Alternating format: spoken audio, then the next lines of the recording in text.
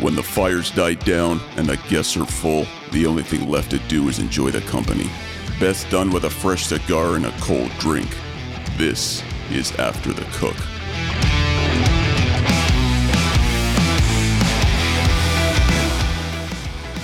I saw a Florida softshell turtle today. I'm super happy about that. I used to have one, like a long time, like almost that big too. I used to have one in like 125 gallon. If we walk through Clam Bayou, the birds and the fish and the nesting birds of wild prey birds up, and sometimes you can see manatee back there. Yep. It's really, might not see any more than you saw today, but the shit that I've seen when I've seen stuff is really cool back there. Manatee scare me because they're like a giant larvae that's a mammal. Florida is very protective of those things. You can't touch them. You can't do anything. Yeah, no disturbing manatee. I thought personally you were going to say that you could easily be a manatee. You could come down here and just, you know how you were talking about the rich and famous people, they pay somebody to like be off the grid? Well, you're paying to be off the grid is they just put you in with a pod of manatee. Thank you. I don't know if they're called pods, but it would be like your life's dream. You're in warm, nice water, floating around with these big, happy creatures. Yep. People are looking at you but can't touch you. Yep. Throw you food. Yep. I mean, that's. See, you should be rolling now. This is gold, Jordan. Gold. Yeah, he is. He is rolling. He's always rolling. One neat thing that a lot of people don't know, and I like to bring these pointers into the show whenever possible. Right. Octopus are the only sea creature that will hit other animals for fun. Yeah. Did you see that video of the octopus that was making the viral rounds last week that was playing catch with the person? That's awesome. The handler or whatever would throw like a ping pong ball. Okay, yeah. And the octopus, and eventually, would do it, and then eventually it understood. Yep. And then the dude would sit there and throw it, and the octopus would catch it, throw it back, and they sat there. And it's cool. I love that stuff. Oh, this is the wife and the daughter both were like, so you're never. We watched My Friend the Octopus. You ever see that documentary on Netflix? Is that the one where it shows the full life cycle of that? Yes, pretty intense. I was sad at the end when that octopus died. I was sad. So the wife is like, so you're never going to cook octopus again, are you? I'm like, I actually want octopus right now. They got to die. That's it. Much like us. Something that we learned in Florida, right? I've been dead. This is it. That's the one thing I have on everybody else. I've been dead. And people will go, so you all are like the first people that didn't do this. Everybody always asks, so did you see the light? Did you float above your body, all that shit? No. I didn't. Now, I have since rethought this whole experience, and I could have started like a cult, a religion. I could have lied and said I saw all this stuff. I got the meaning of life because I literally am on record. I've been dead for 2 minutes. Yep. And if you don't think 2 minutes is a long time for being dead, close your eyes and put on a timer for 2 minutes. 2 minutes is dead. Yeah. No, I believe that.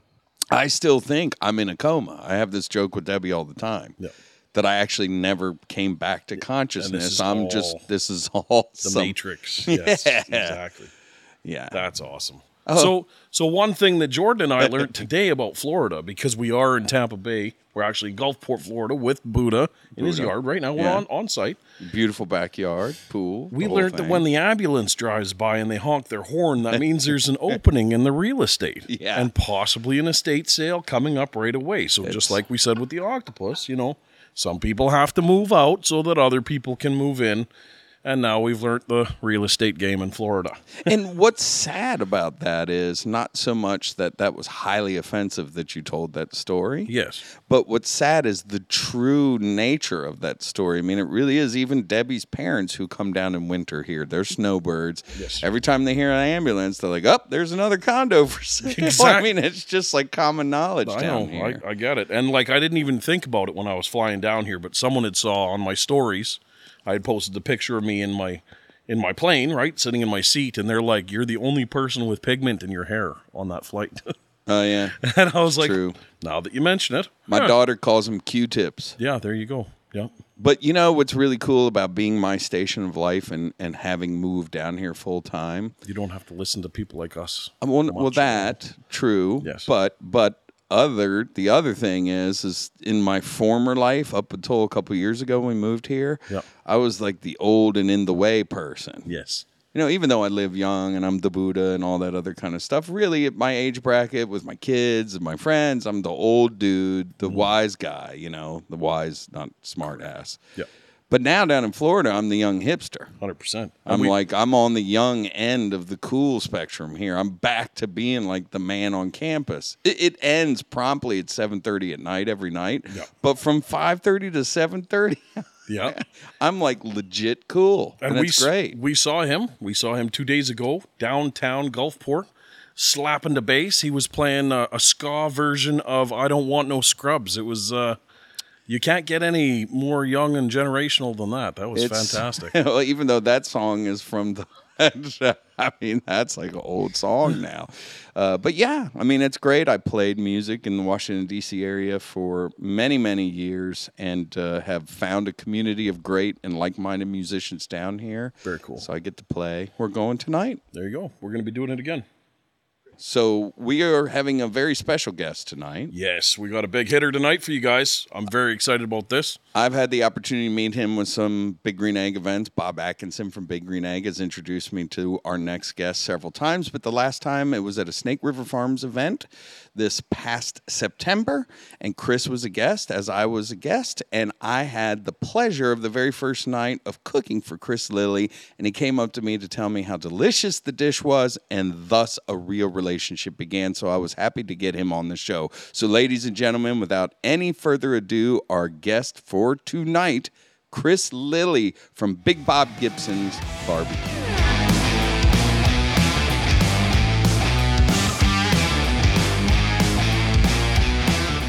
Thank you for joining us, Mr. Chris Lilly. Oh, gosh. I appreciate the invitation. Awesome. We had the pleasure of meeting a few times. The last time was at the Snake River Farms event, and I followed up with an email and asked you to be on the show, and you accepted the invitation, so here we are. Absolutely. I appreciate the invitation. Al, barbecue's been good to me, so anytime I can talk to some barbecue brethren and, just shoot the bull a little bit, I'm always in. Yeah, that's fantastic. I ran into him, actually, American Royal this year as well. So I said hi. And I told him. I said, you know Buddha?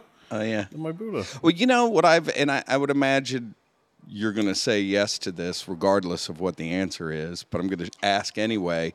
You must get so much of that, oh, I met you 3 years ago at such and such and such, and you're probably really great at the poker face. Oh, yeah, I remember you.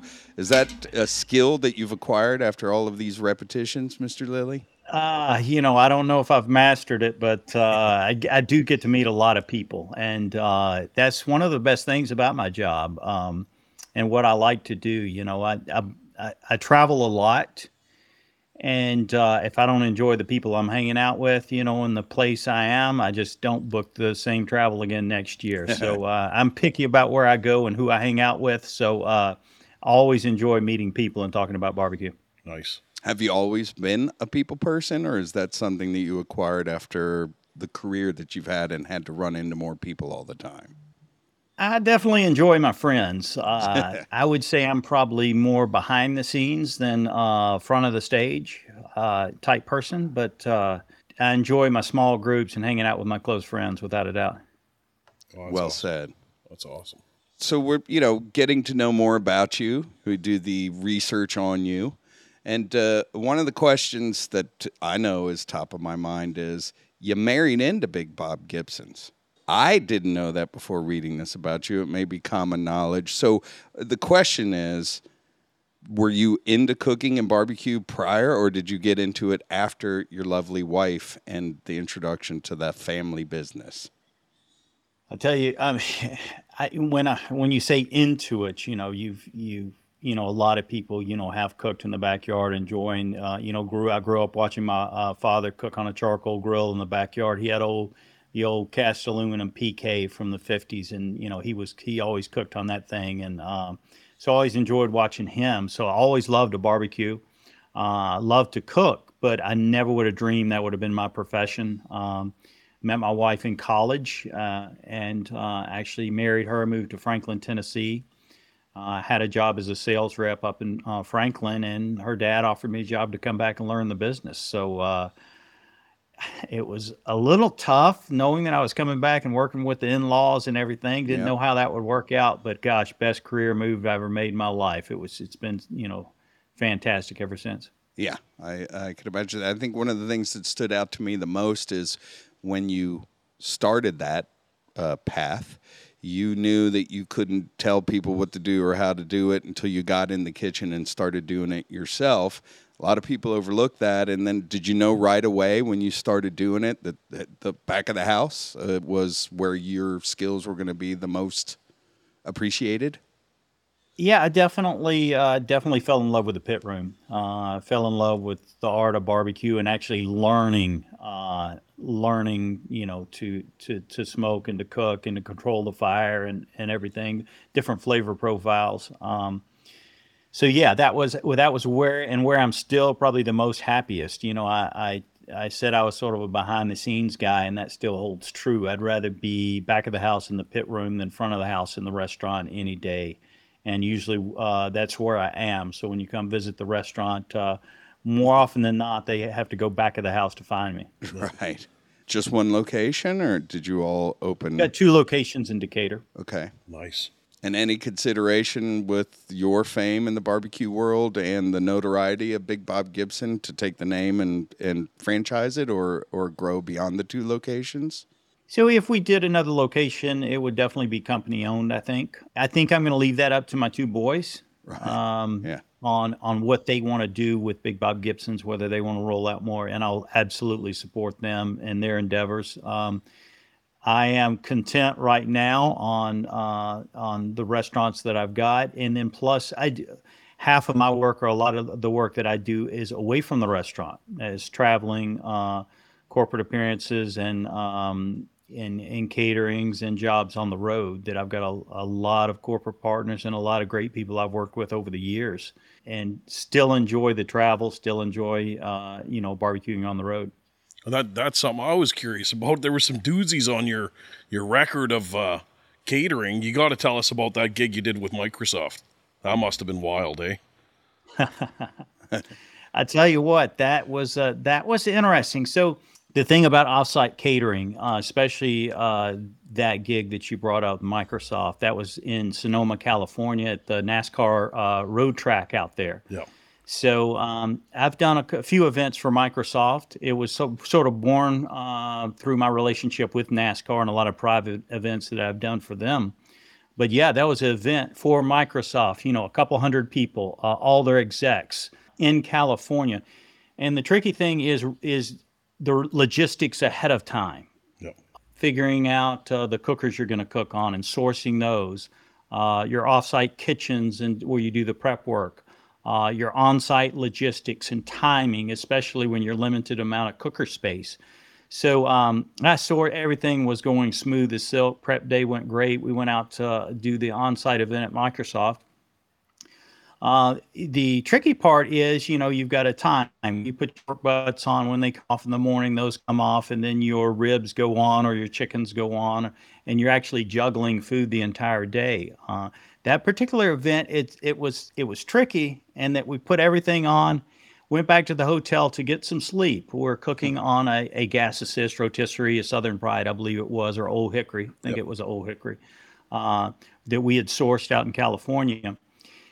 But middle of the night, a security guard walked by and decided that someone had left a generator running and turned it off. Yeah.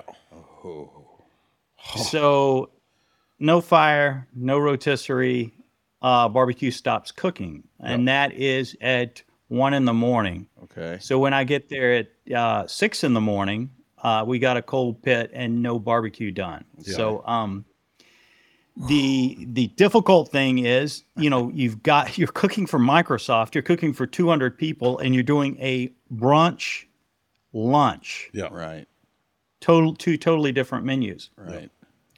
So it was a little tricky trying to finagle and get everything done. I had a pizza oven there. I was cooking biscuits and bacon and eggs at probably 700 degrees to get everything done for brunch, so I wouldn't have to use the cooker, so I could finish the cooker. And then we rotated chickens through the pizza oven, so it was pretty insanity. So our legs were churning behind the fence, and we were going like mad, but they never knew what was going on where our service was. So it's one of those things you just got to roll with it. It is what it is.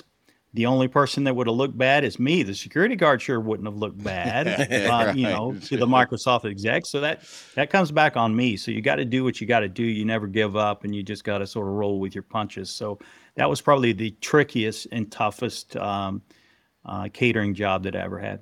No. Did you do any of the barbecue, or did you just pivot and do a totally different menu at that point? Did you try to do hot No, and we did the fast full pork? menu. I just finished out my butts at 350 degrees Hot and fast, baby. to get them done. Fast, that's it. And at the same time rotated everything out through the pizza oven, and then did a lot of grilling instead of smoking that day.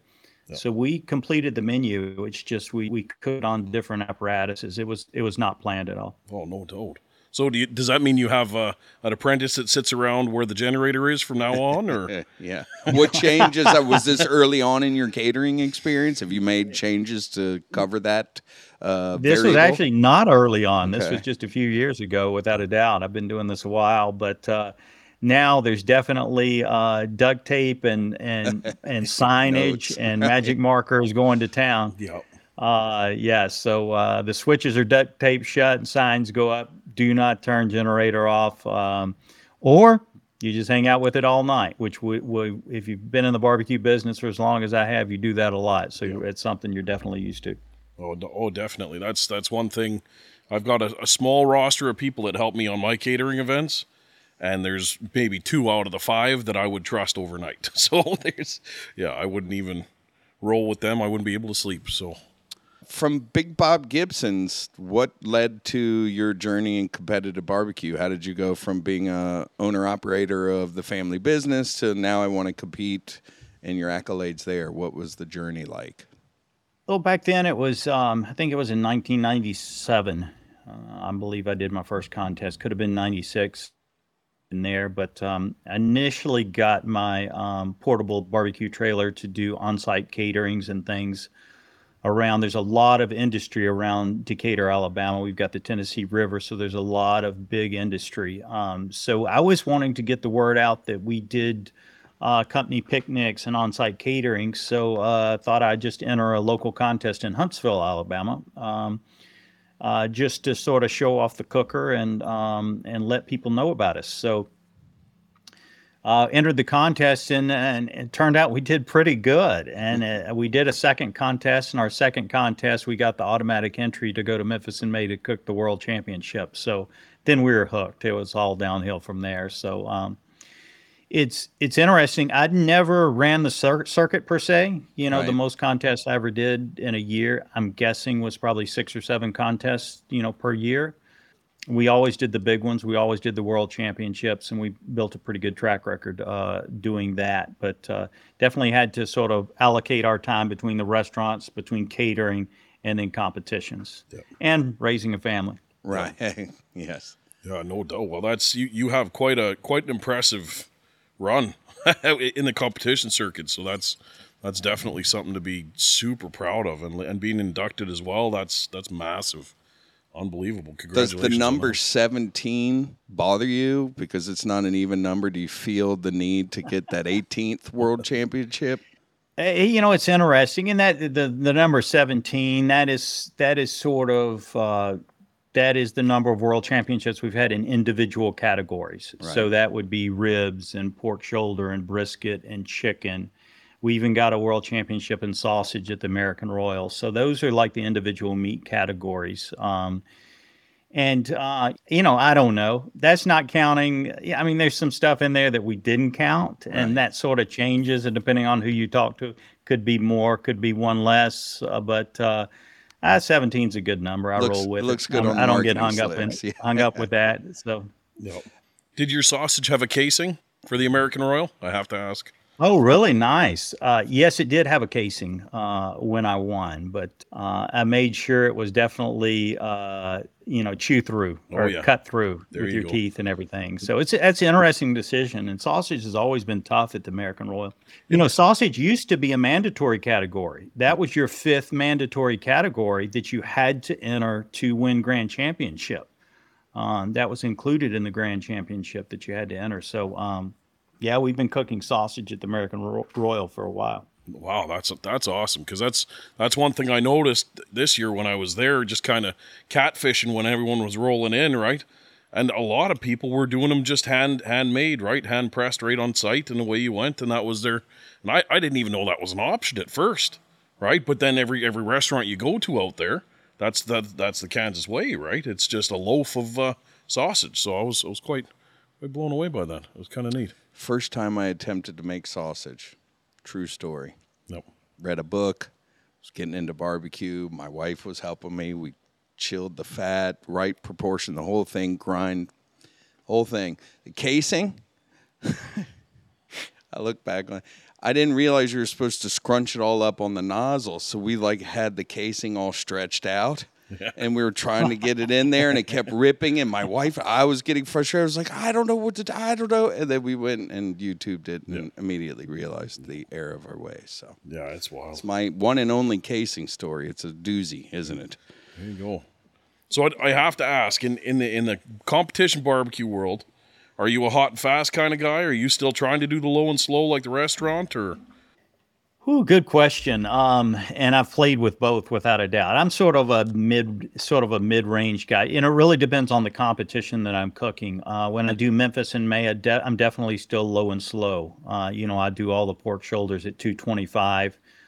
We run those, long time, 17, 18 hours, depending on how large the pork shoulders we are and how many we're cooking. When I cook KCBS contest, I cook it more around 275 degrees. Yep. So I'm sort of a mid-range. I don't run 300, 325, but I definitely cook hotter than I do Memphis in May. So, a little of both. It's interesting. I used to cook a contest called King of the Smokers. It was an invitational 24-team contest out in California. Sterling Ball put it on. They don't do it anymore. It's a fantastic contest. And I went out there to cook that. And for several years, I would fire up, and I would be the only person cooking overnight. Yep. And the sun would come up, and that's when everybody else would roll in and fire up their cookers. So talk about a lonely barbecue night. Out of 24 teams, I was the only person cooking low and slow. Yeah. No, I can totally see that. That's crazy. Yeah, when we were all at the Snake River Farms event, and you were with a cadre of other barbecue luminaries, that was the thing that, because I haven't done, I cooked a little bit. Do you know Chris Capel with Dizzy Pig? I know he was. I sure do. Okay, so Chris, yeah, great guy. I've cooked with the Dizzy Pig team a bunch, but just a fly on the wall type stuff. So I didn't realize that it was such a pivot now that people were doing the hot and fast and winning, and were big, So that's one of those things as a backyard barbecuer. You're like, there's, there are different ways. Well, we did have Ray Lampy back here that one time that he went off on the whole KCBS thing. Ray lives 10 minutes from me. Yeah, he was quite perturbed. Take it back to the old school. That was the yeah. I just love Ray's post about the Green Bay Packers. Yeah, he's relentless. It's just, during football season, I could always get a good laugh Sunday morning when he beats up those guys. So I love Ray. Ray is a good guy, old friend. So I've been cooking with him for a long time over the years in different aspects, and I'm good enough friends with him. I know his hot buttons to push, and you better believe I push him every time I'm hanging out with him. Yeah. So, that's awesome. That seems like the fun part of knowing Ray really well is to do that. Yeah. Exactly. So you share a place with Ray in the Barbecue Hall of Fame. How did you like that experience? What is it like for you going forward, and what is the future of the Hall of Fame have for barbecue?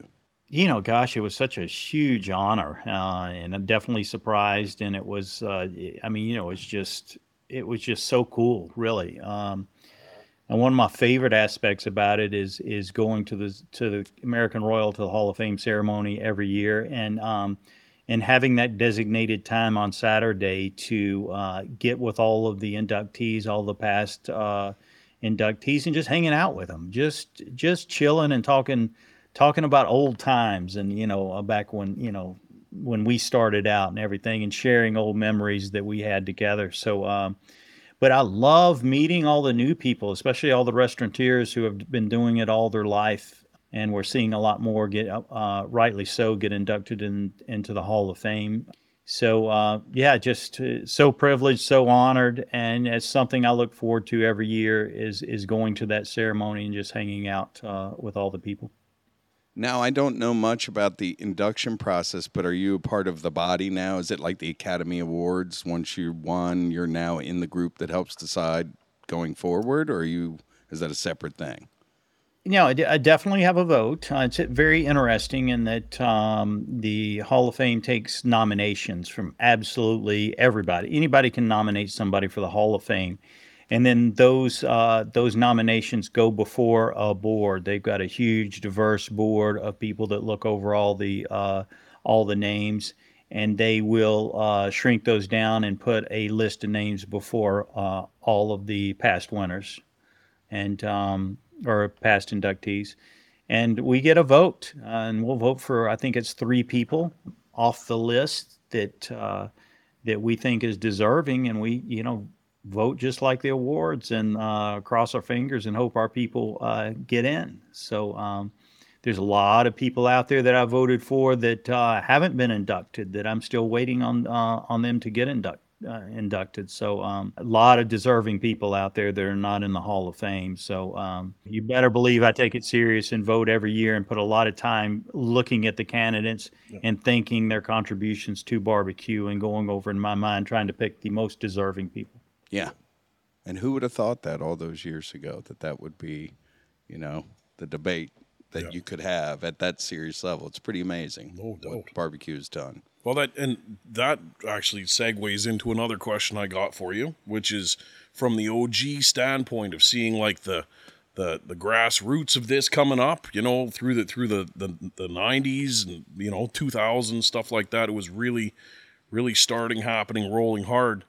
Now you have the social media aspect of it. You've got the whole new wave of people from TV shows. The popularity is up in 100% right now. People are just barbecue crazy.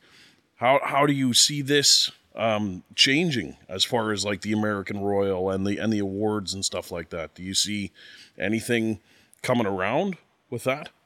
Gosh, actually, I like it because I like all the social media aspect of it. I don't like doing the social media aspect of it, but I really like it because it brings a whole new world of people into barbecue, and there's so much more information out there, and it makes it easier for people to go into their backyard and learn and try out new things and get outside and fire up the charcoal grill and just and experiment. So I think the social media aspect of has opened the barbecue world up to a lot of people that never would have tried barbecue or attempted to go and smoke in their backyard. So I think it's a fantastic thing. So I think it's just going to get more and more popular. And with the dry rubs and the sauces and the recipes and things, heck, I'll cruise through social media and get some ideas on on things that I cook, in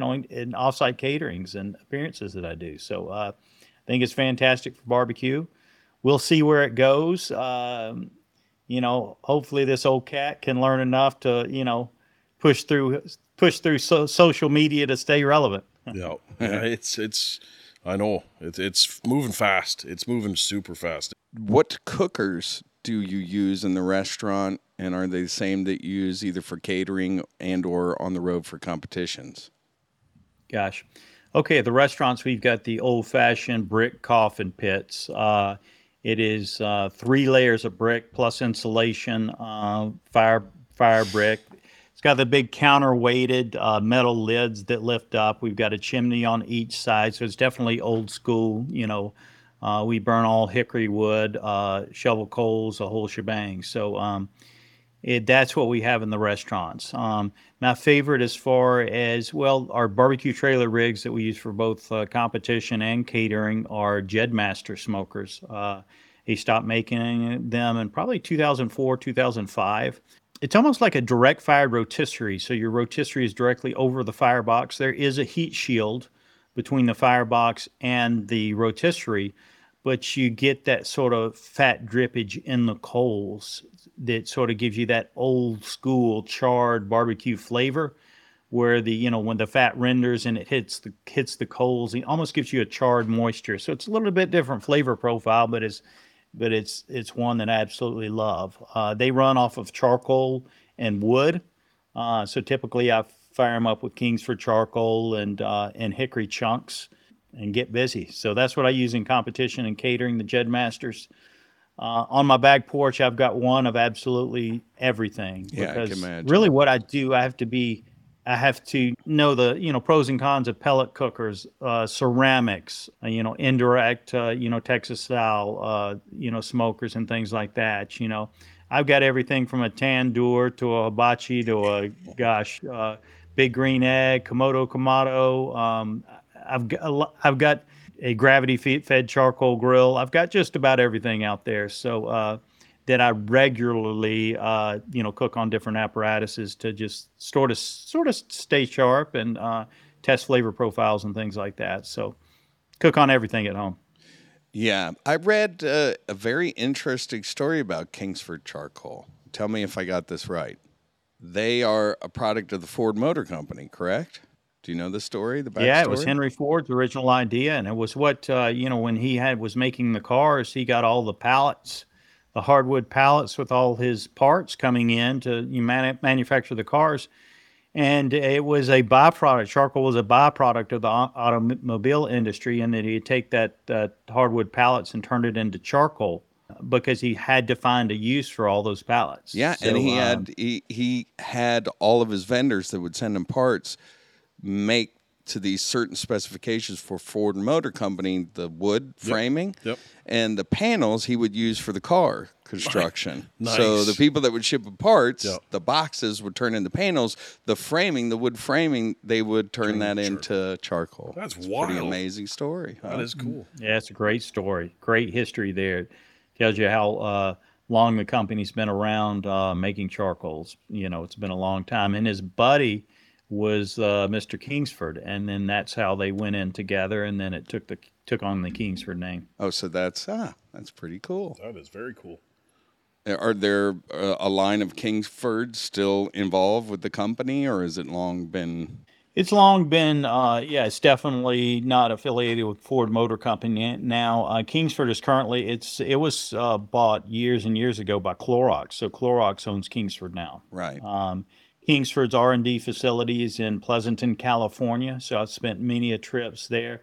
It's the most amazing R&D facility for anybody that loves barbecue and is a barbecue geek. That is a place to go because those cats, they look at everything, and it's a science lab. Yeah.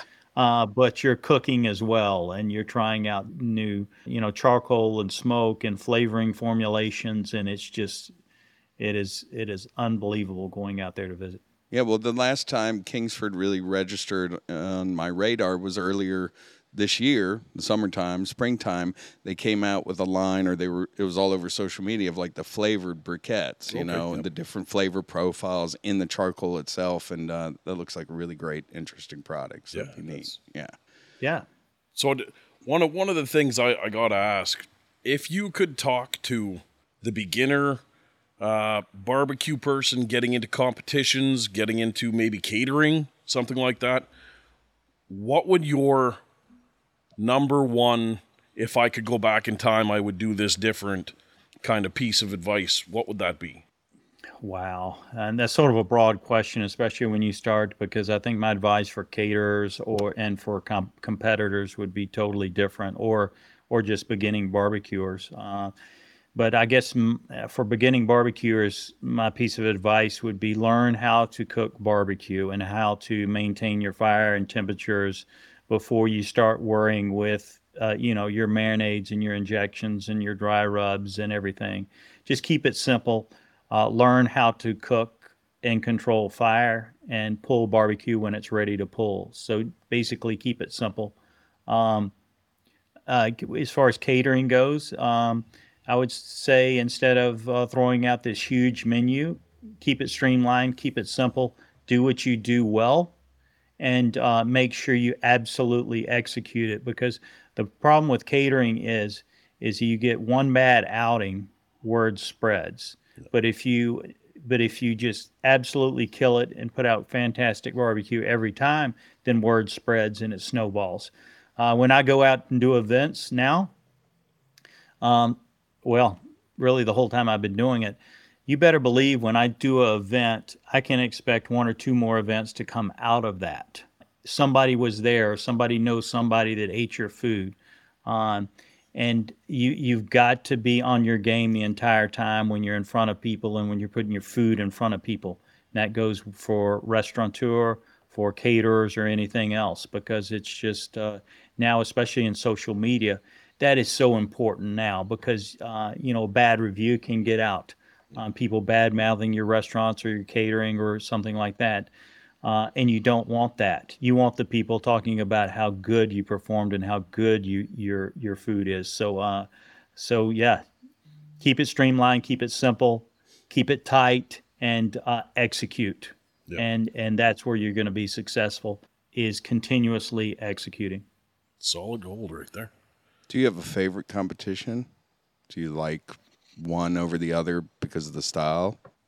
Oh gosh, I cook two competitions a year, and that's it. That's what it's sort of whittled down to, and I love them both. Memphis in May. I've been cooking Memphis since 1997 was my first year at Memphis in May, and I've been cooking the American Royal since, gosh, I think around '99, maybe. Right. So yeah, been cooking those the longest, and those are the two that I do each year. The only time I'll do Jack Daniels now is if I win Memphis in May or the American Royal and get automatic to Jack. I don't Right. run the circuit to qualify for Jack Daniels. One cool thing I've been doing lately, I'm an hour and a half, hour and 20 minutes from Lynchburg. Right. So I've been sneaking up there and actually judging the Jack Daniels the last few years and absolutely had a great time with it. So that's fun as well. Oh, that's awesome. Yeah, do you prefer judging? If you could judge most everything else, like would you sneak into other smaller things and judge, or is that just for the jack? No, no, I always have withdrawal when I judge. It's you go up there and you look at all these other people cooking. And you think, what am I doing? Why am I sitting here judging? Yeah. It's like I always get this feeling in my gut that yeah, I want to be out there cooking without a doubt, no question. So judging does not tempt me. It's another one of those things. The reason I go up and judge the Jack, I get to see people that I only get to see once or twice a year, and sit down and visit with them and hang out with them. Judge friends, teams, just people that I only get to see at the American Royal or just at the Jack one time a year. So barbecue's a close family. Y'all know that, and yeah, always it's more about the people and the friendships. Okay. Awesome. So, most people, if I may say, know the name Chris Lilly before they may know Big Bob Gibson, or that's a close follow. How did you, along your path, was it the competition? Where did the Chris Lilly brand build outside of the Big Bob Gibson world, if that makes any sense? I mean, it's interesting. When I first started, Big Bob Gibson Barbecue had a great reputation in North Alabama, and everybody that grew up here knew Big Bob Gibson's, knew about the white barbecue sauce. It was sort of my goal to sort of expand that, and let everybody know how well we're doing barbecue down here in Decatur, Alabama. I think we did that and accomplished that through competitions. And that's where we started getting a lot of our national notoriety, when we started consistently winning Memphis in May and performing. I got my first television gig, Food Network television gig, from Memphis in May by winning that, and then I got to travel to New York. And so the Chris Lilly brand just sort of was built hand in hand with Big Bob Gibson's and our success that we had. And then it just got to where I was doing more and more away from the restaurant. And it was, it was Chris Lilly is coming to cooking as opposed to, Big Bob Gibson's is coming Right. to cooking. So it was sort of a hand in hand thing. I never set out to build a brand. I think it just happened. Right.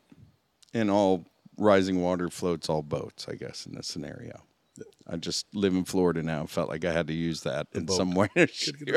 So how, after all these years, how do you keep the motivation to be competitive at the highest level in barbecue? I mean, it's for me, some days it's hard to just motivate to brush my teeth. I'm like, I've done it a gazillion times. How do you find the fire to continue to compete like you do? Well, I guess most of my fire goes back to creating new recipes and working with cooking techniques and always experimenting, whether it be the backyard or at the restaurant. A lot of stuff that I do, I try out on catering jobs, not necessarily at the restaurant. So most of my fire is still on the experimentation and the creation of new things in barbecue. Also using my two sons, as motivation, and they are definitely have a lot more energy and a lot younger, so they are geared to go. Whether I'm going to Daytona 500 or South Beach Wine and Food Festival, they are geared up and ready. So a lot of what I do is motivated by them wanting to go hang out with me and work with me, in the restaurant and away from the restaurant. And that includes competitions. They'll have an idea. We'll fire up the rig and try it out. So yeah, it's great working with your sons, and a lot of their energy sort of helps me out as well. Oh, that's awesome. So they are competing as well on the circuit now, or They have done a couple by themselves, but for the most part, they'll go to Memphis in May, and we'll do Memphis in May together, and we'll do the American Royal together. But every now and then, when they can slip away, they might sneak out and do a contest on their own. that's awesome. So for myself, my own little piece of mind, what type of cooker would you prefer to have at Memphis in May? What are you running? Without a doubt, Jetmaster. Yeah, awesome. Yeah, without a doubt, it's been we've done quite well at Memphis in May. Judges seem to like my flavor profile, and like I described it before, it's a lot of that sort of direct fat in the coals type thing. I tell you, think about it. A lot, you think of the drums, all the drum smokers out there, Yep. and how popular they are on KCBS circuit. And it's sort of the same type flavor profile in that you have more of a direct heat. You have the fat rendering in the coals. You get sort of that backyard grilled, that charred, real rich charred flavor. So it's a flavor profile like that. But then you get the self basting aspect as well. While it's on the rotisserie. So without a doubt, I can't really tell you to go out and buy one because you can't. But yeah, I love the Jed Masters. That's awesome. Is the Jed Master a play on Star Wars? Jedi Master? Or is it just coincident? Is it a guy named Jed that made this master smoker? A really good question. Actually, when it started out, it was called Mr. Barbecue.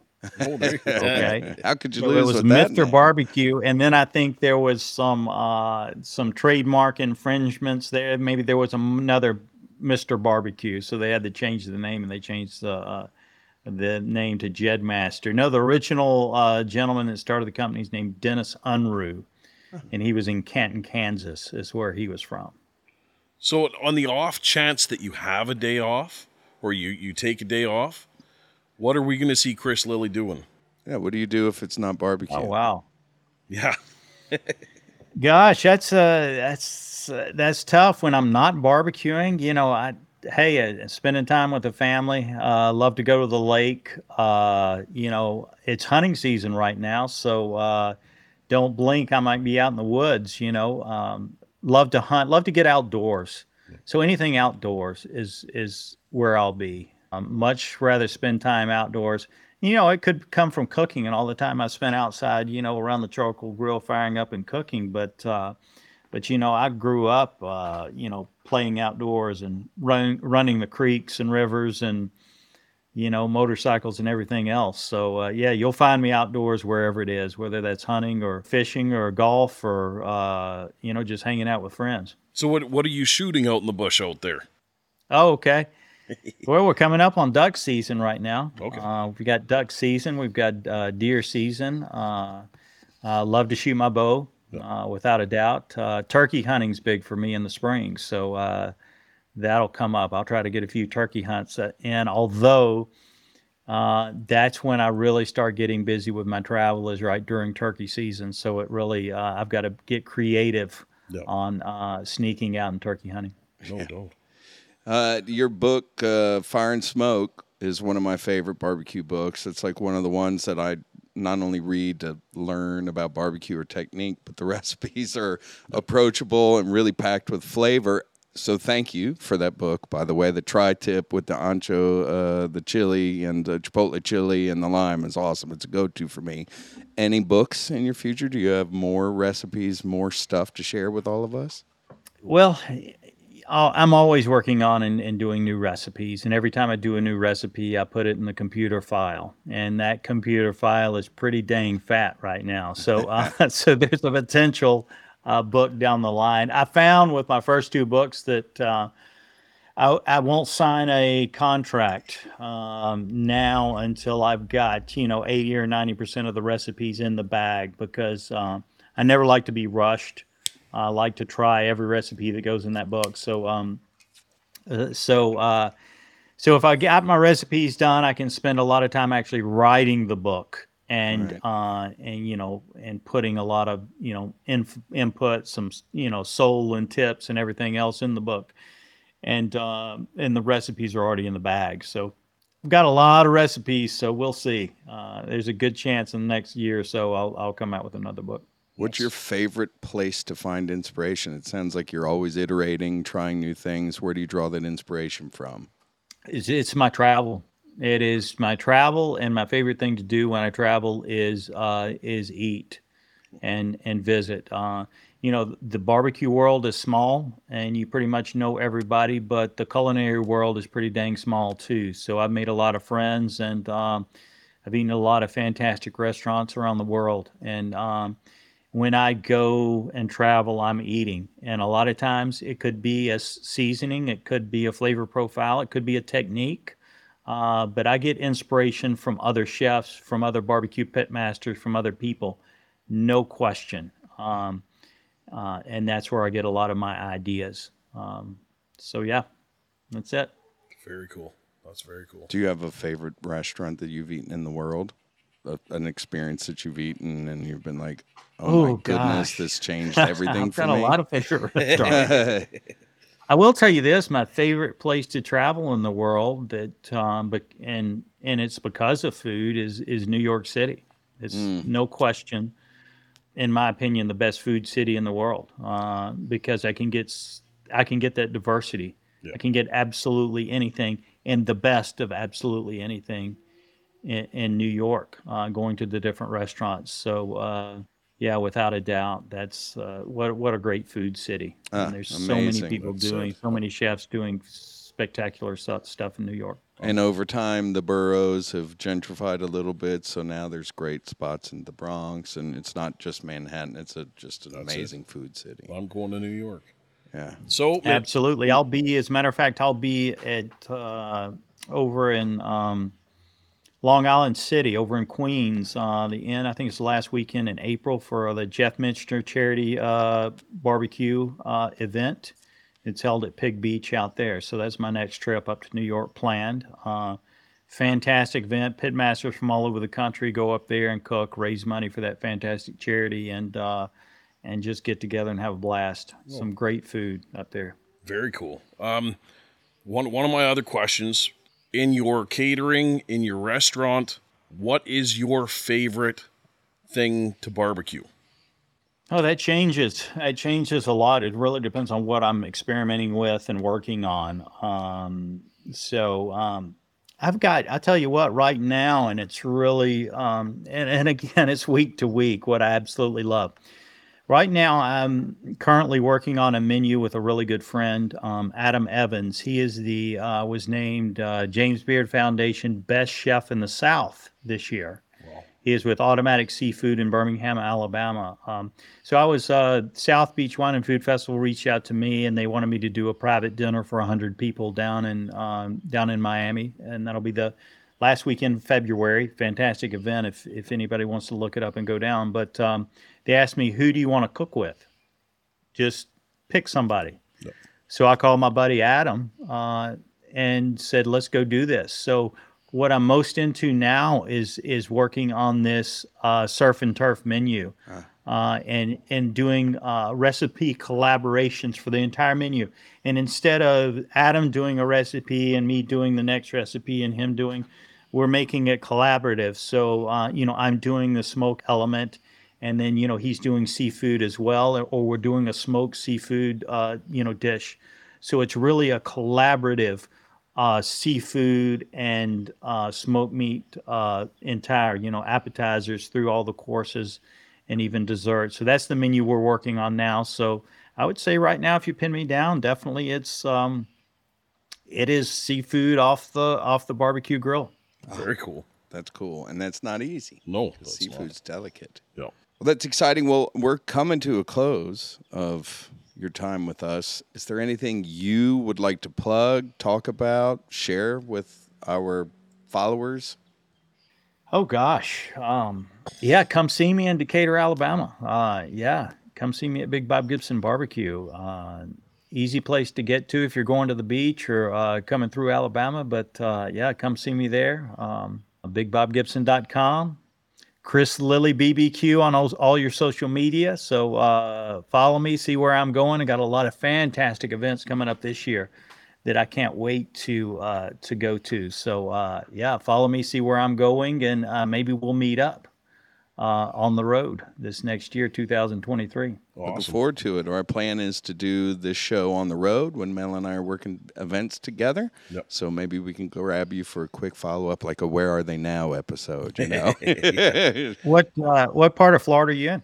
I moved recently in the last couple of years to the Tampa area. So like I was saying earlier, I live 10, 15 minutes from Dr. Barbecue himself. So I see Ray all the time. Oh, I'm sorry.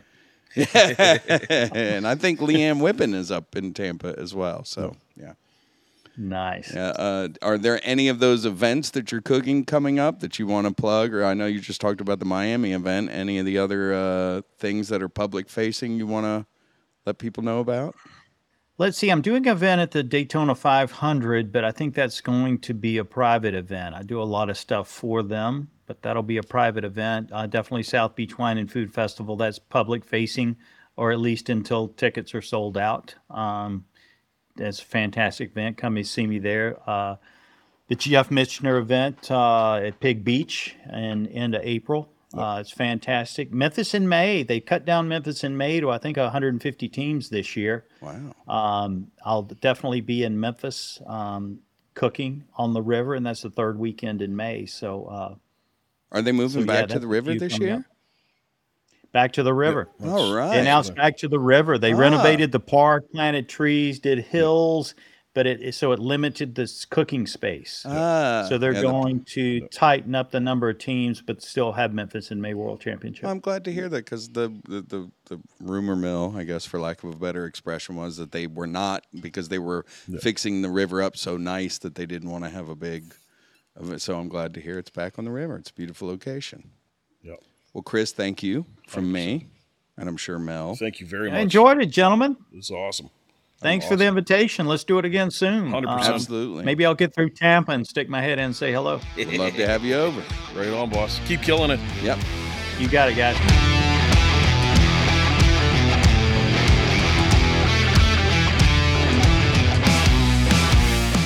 Wow, that was an amazing interview, I thought. What'd you think, Mel? I thought that was fantastic, man. To have a Hall of Famer in the house like that, right? That's deadly. So we got deep. I think those were some good questions. Maybe some he hadn't heard before. What was your takeaway after talking to Chris? What did you learn that you thought you knew that you didn't know, or vice versa? The man works a lot, for sure. I felt like I could be working more now, actually. Exactly. No, he's got his fingers into a lot of stuff, and it's really crazy to see his brand separate from the big man's brand, right? And still carrying on. That's wild. That's and really also cool. seeing the handoff that he has with the sons. Clearly, wasn't going to populate what they're going to do, defer to them, but he has that full expectation that what he did for the big Bob Gibson's brand and legacy, his sons will continue to iterate. I thought that was amazing. Yeah, very cool. Very cool. The thing that I walked away with is how involved he is on the culinary side still. With all the corporate events he does, all the traveling, all the competition, he's not just stuck in the one gear. He's not Blue Oyster Cult playing, their one big hit time and time again. He is completely iterating himself, looking for new ideas and trying new techniques, and I found that really inspiring. Yeah, that is very cool. That is very cool. And to see that he's still grassroots in Alabama, I love to see that too.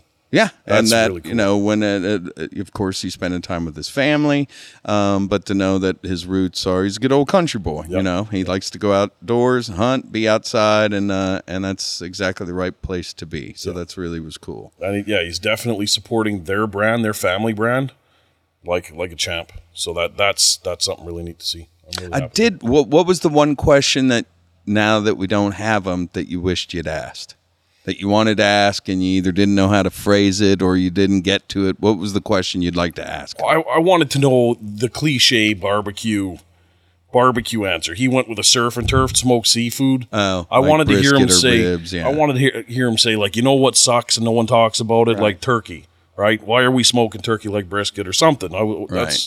But we missed that. But it was cool that he was super focused on seafood, which you don't see a lot of. You don't hear a lot of. Me, I wanted to ask him the Alabama white sauce. I mean, it's been around since 1925, but talking about iteration and inspiration, have you ever thought about, have you played around with different ways to do it? Have you done it different ways, or is it the Holy Grail? You're just never, ever going to touch or iterate that recipe? Well, that's the same with the competition sauce, right?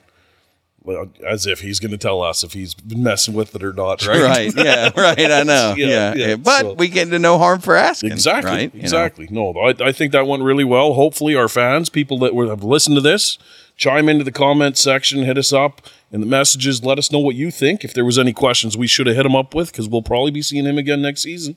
So, and also, what did you like? What do you want to hear more of? What did Mel and I ask and get to that was illuminating for you, and it's something you want to see us do more of in the future? This is what we do, and we want to engage the audience in the process. 100%. And if you haven't gotten your neighbors or your grandmother to click subscribe on our stuff yet, you won't be getting that $5 bill in the mail. So make sure you guys get that done, okay?